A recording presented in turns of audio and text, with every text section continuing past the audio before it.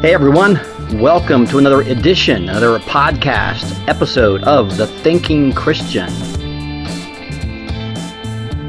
I am your host, Dane Kramer, and this is The Thinking Christian Podcast. Thanks for joining me today.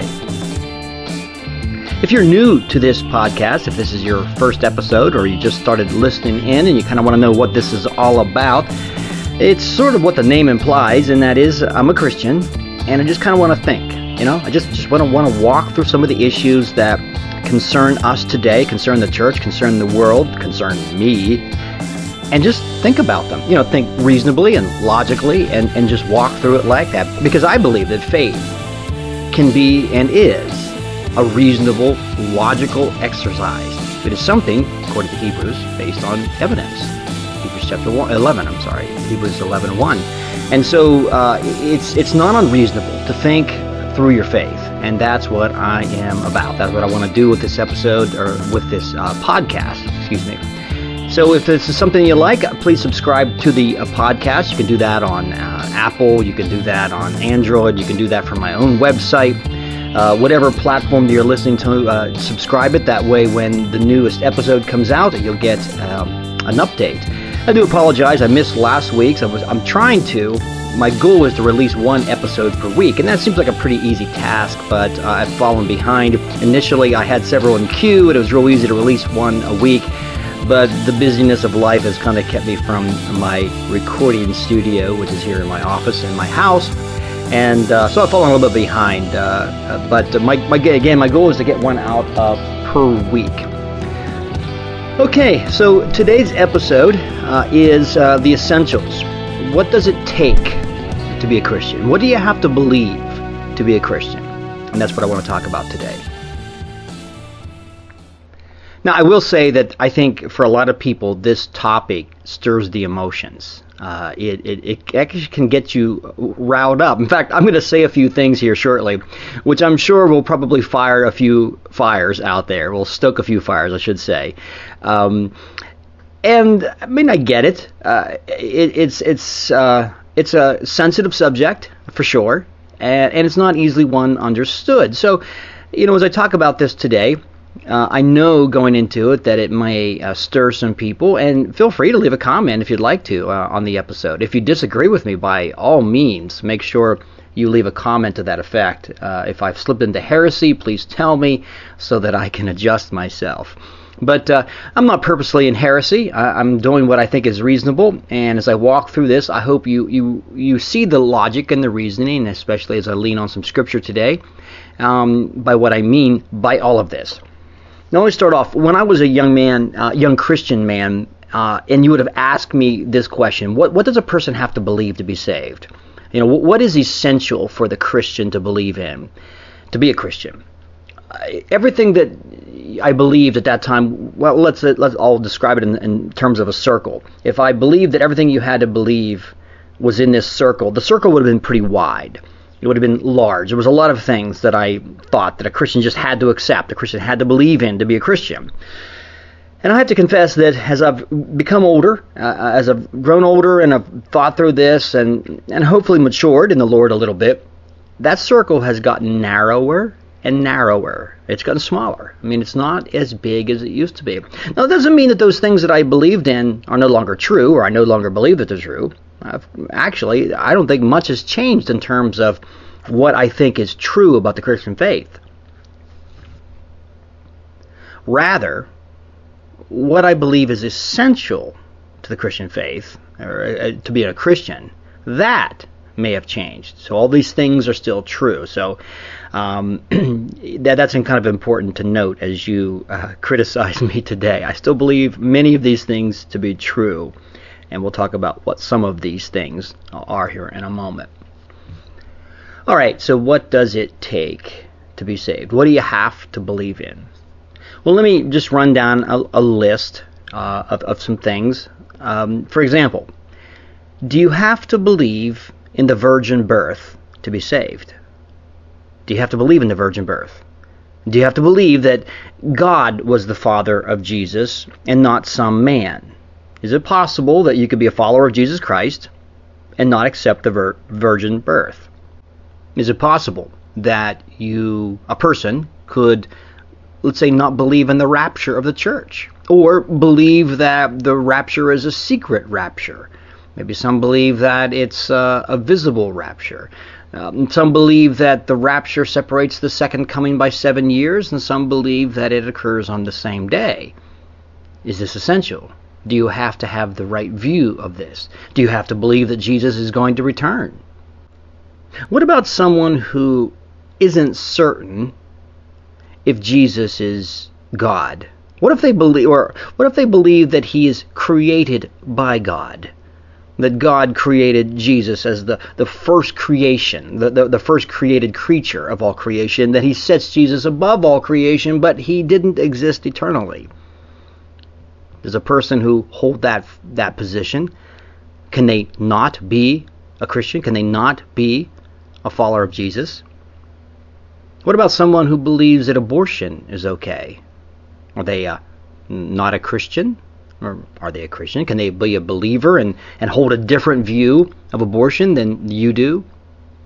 What about someone who believes that women can be elders of a church?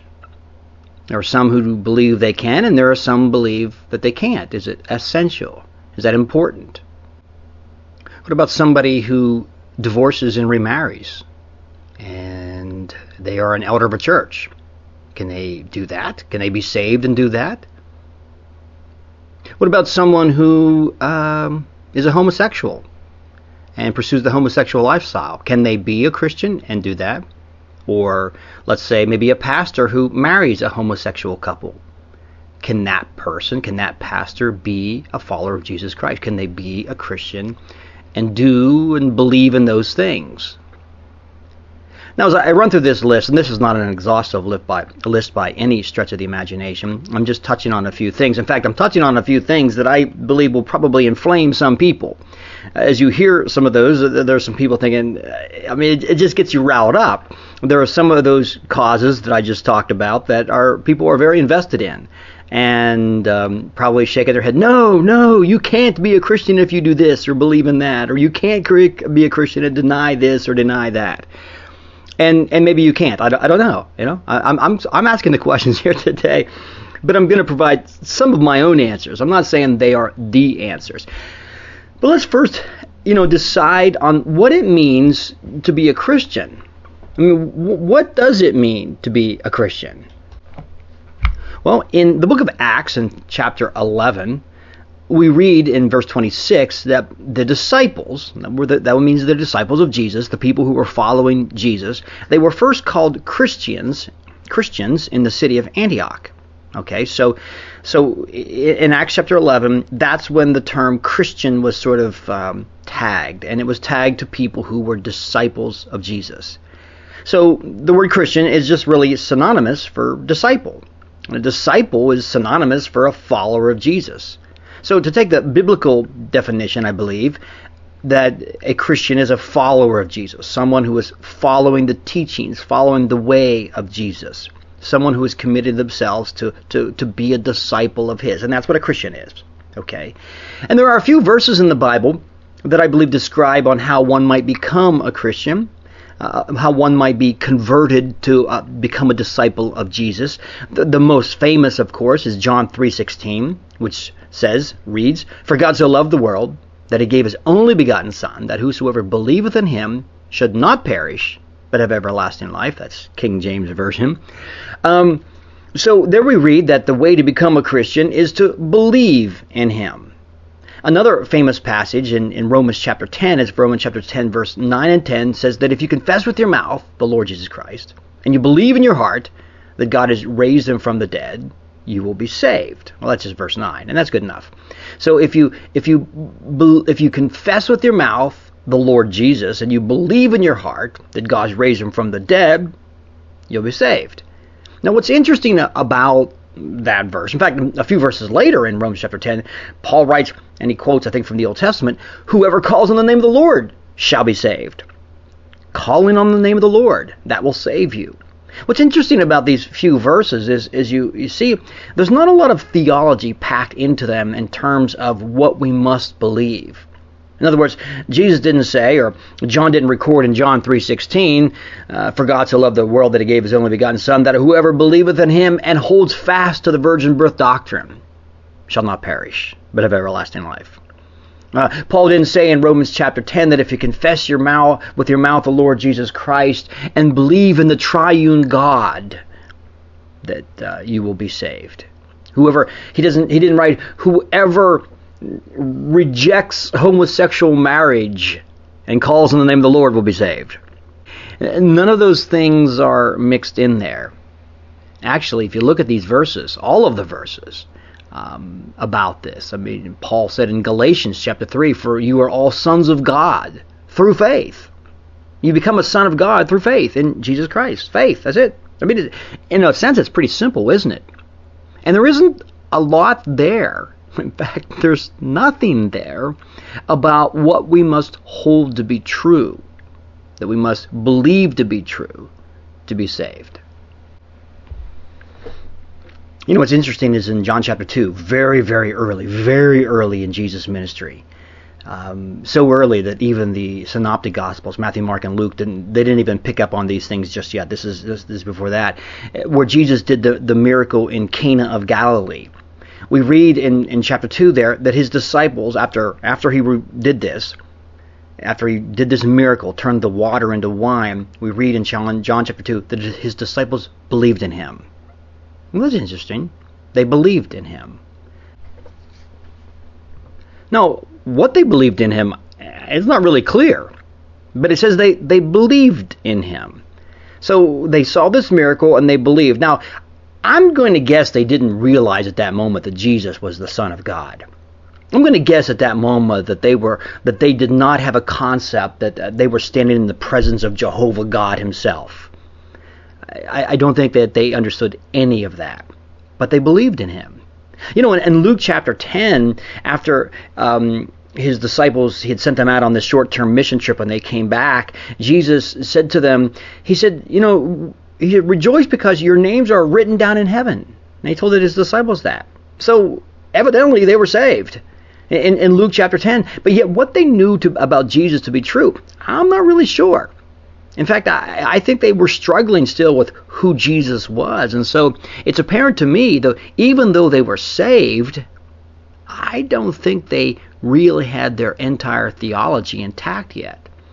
So that suggests to me that you might be able to be saved and not have pure and proper theology.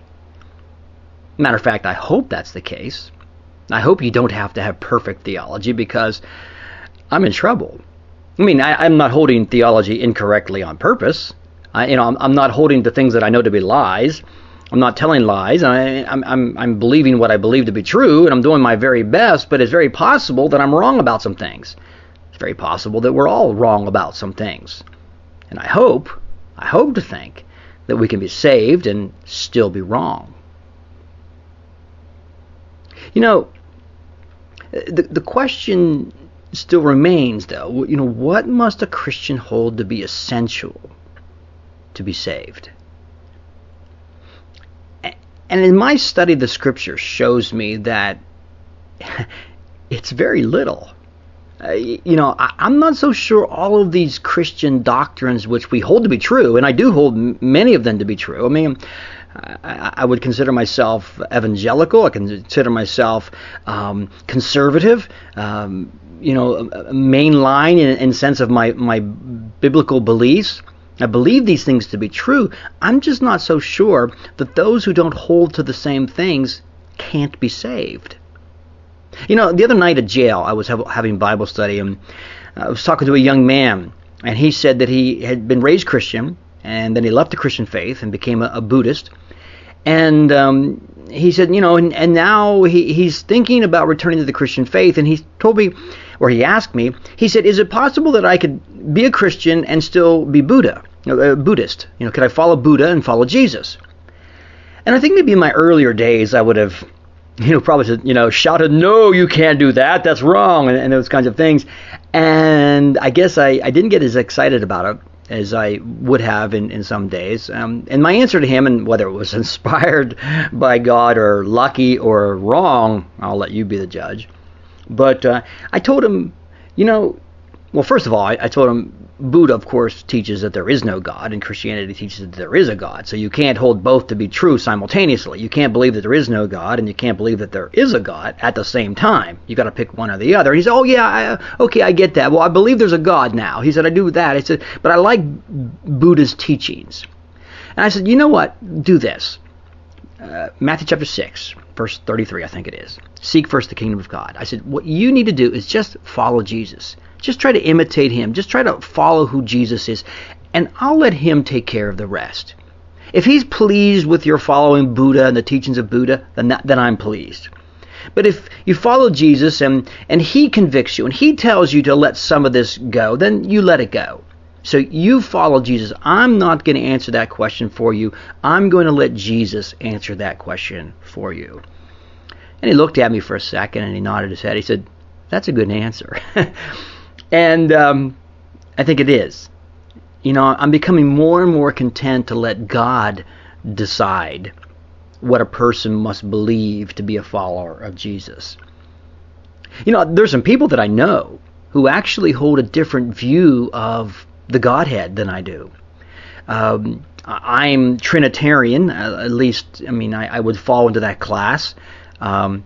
I believe the Trinitarian explanation of the Godhead is probably the best. I'm not saying it is the best, but I think it's the best that I've heard so far, I'll put it that way, to describe the triune God or who God is. But there are some people who don't agree with me. They don't see it the same way that I do. They see Jesus differently. And yet, I'm thinking of two people in particular, actually. Yet these two people, as far as I can tell, they love Jesus. They follow him. They try to imitate him. They read his teachings. They read the Bible. And they call themselves Christians. And I might disagree with them. And I probably would. But at the same time, I have to admit, you know what? Maybe they are Christians. In fact, I do believe that they are. Just because they don't agree with me, just because they don't follow me or hold to the same teachings that I hold to, what if I'm wrong about some of these things? And they're right. Who am I to judge another man's servant? Actually, what I just quoted, another man's servant, is from Romans chapter 14, and that's an interesting passage. In Romans 14, Paul is talking about people who are disputing in the church over certain things. He says that, one believes that he can eat all things. Another person says, well, I can't eat some things. There are some things that are not kosher. There are some things that I can't eat. And so Paul recognizes in the church, early church, in Rome, there were some people who felt like they were free to eat anything as a Christian, and some who felt like they couldn't eat anything as a Christian. And he asked this rhetorical question, well, who are you to judge another man's servant? Who are you to judge another servant? To his own master he stands or falls. In other words, these people are serving God, not you. So don't judge them. He went on to say that one person esteems one day above another. And another person esteems every day alike. My guess is what he might be referring to is there were some people in the early church who were Sabbatarians. They believed in following the Sabbath, the old Jewish seventh day of the week Sabbath. In other words, they got together. They wanted to worship on Saturday, not Sunday or another day or Tuesday. And there were some people in the church who probably esteemed every day alike. Now, what's interesting is when Paul read this or heard this, when he heard this from the Church of Rome, I believe this is before he had actually visited there, but when he heard about some of the disputes, he could have sat down and wrote down in his letter and said, listen, let's all come together on Sunday or let's all come together on Saturday. He could have just settled the matter. He could have said, you know what, let's all eat the same kinds of foods. You can eat everything or you can't. He could have just settled the matter and that way we'd all be the same. But he didn't respond like that. He said, regarding the observation of days, he said, he who observes the day observes it to the Lord. And he who does not observe the day, he observes it to the Lord. He who eats, he eats to the Lord. In other words, these people are exercising their faith, the best they know how. And Paul wasn't going to get in the way of that. He wasn't going to try to sway them to his side.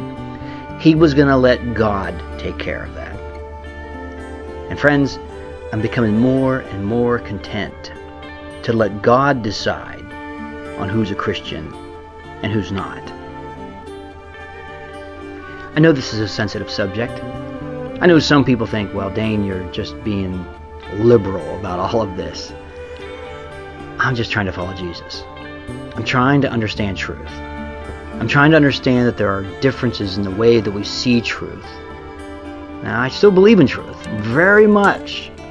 And I'm willing to talk about what the Bible teaches and willing to share what I believe to be the truth. But if someone doesn't agree with me, it's not on me. That's between them and God, I believe. And I'll let God decide who's a Christian and who's not.